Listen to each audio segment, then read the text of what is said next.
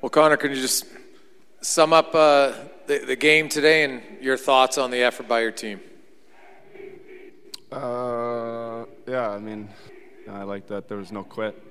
I don't think anyone quit out there. No one quit on each other. That's always a good sign. But we let it obviously get away. Stay on the left. Leon, just how are you able to, I mean, they showed you in the second period just in excruciating pain. How are you able just to kind of play the level you did?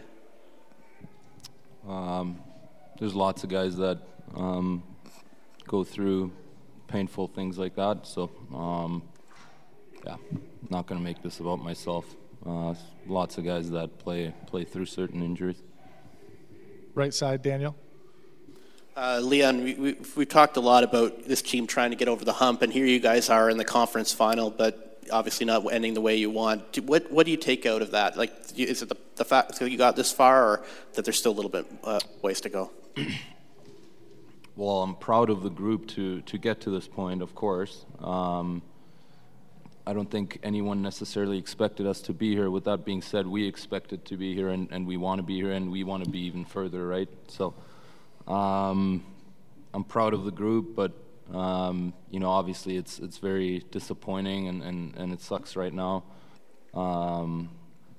But we have to make sure that we come back next season and understand how hard it is to win, what it takes to go on a deep run and take that next step.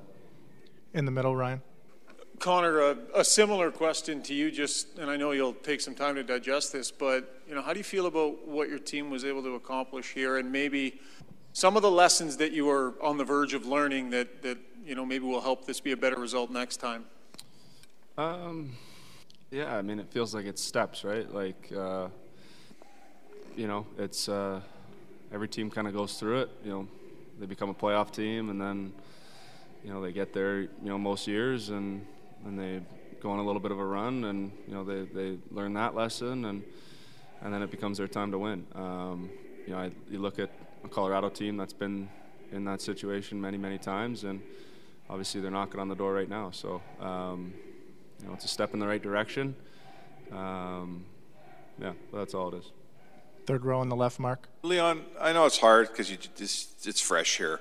The last month and a half's been a lot of fun in this city. You guys have played, not only did you win, but you played games that were, games we haven't seen in the playoffs. Can you look back on the last month and a half and think that, it was something special, that was as much fun for you guys as it was for all these people out here? Yeah, it's the best time of the year. It's always fun being in the playoffs and competing for a Stanley Cup. With that being said, we don't play for the outside noise, right? That's part of it. We love playing in front of our fans. We love playing for them. But our goal is to win a Stanley Cup. And if you fail at that, or if you don't get there to get a crack at it, obviously you're disappointed. But like Connor said, we took a step, but we also know how hard it is to get back to this point. So we have to make sure that we come in next season and make sure we're ready to go. Front right. Connor, you guys came in scoring a lot of goals in the series and had a bunch in game one. But when you look back, what was the difference in this series with Colorado? Finished 5 minutes ago, so I'll let that one sit.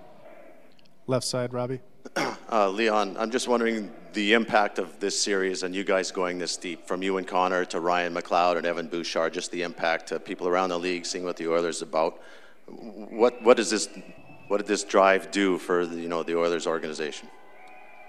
Well, I think it showed our younger guys that you mentioned, Bouchy and Clowder.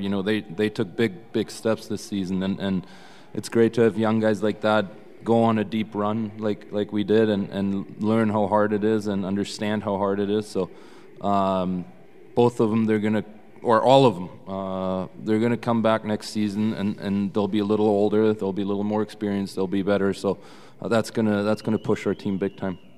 Hi, it's Shauna, and I might be a bad parent because my kids think French fries are vegetables. Hey, it's Ryan, and I might be a bad parent because I went out for wings when my wife was in the hospital after giving birth. Johnny here. I might be a bad parent because in my house, the tooth fairy gives pocket change. But we're not alone. Len emailed us and said his 6-year-old daughter's Tarzan moment going from love seat to lazy boy by curtains made him more proud than any dance recital. And Andy left his 2-year-old at the rink. All right, guys, I'm sure we're not alone. Like Andy's kid. For stories and confessions like this, make sure you check out our podcast. It's called Bad Parents, and it's available wherever you get your podcasts. I left a glove at the rink.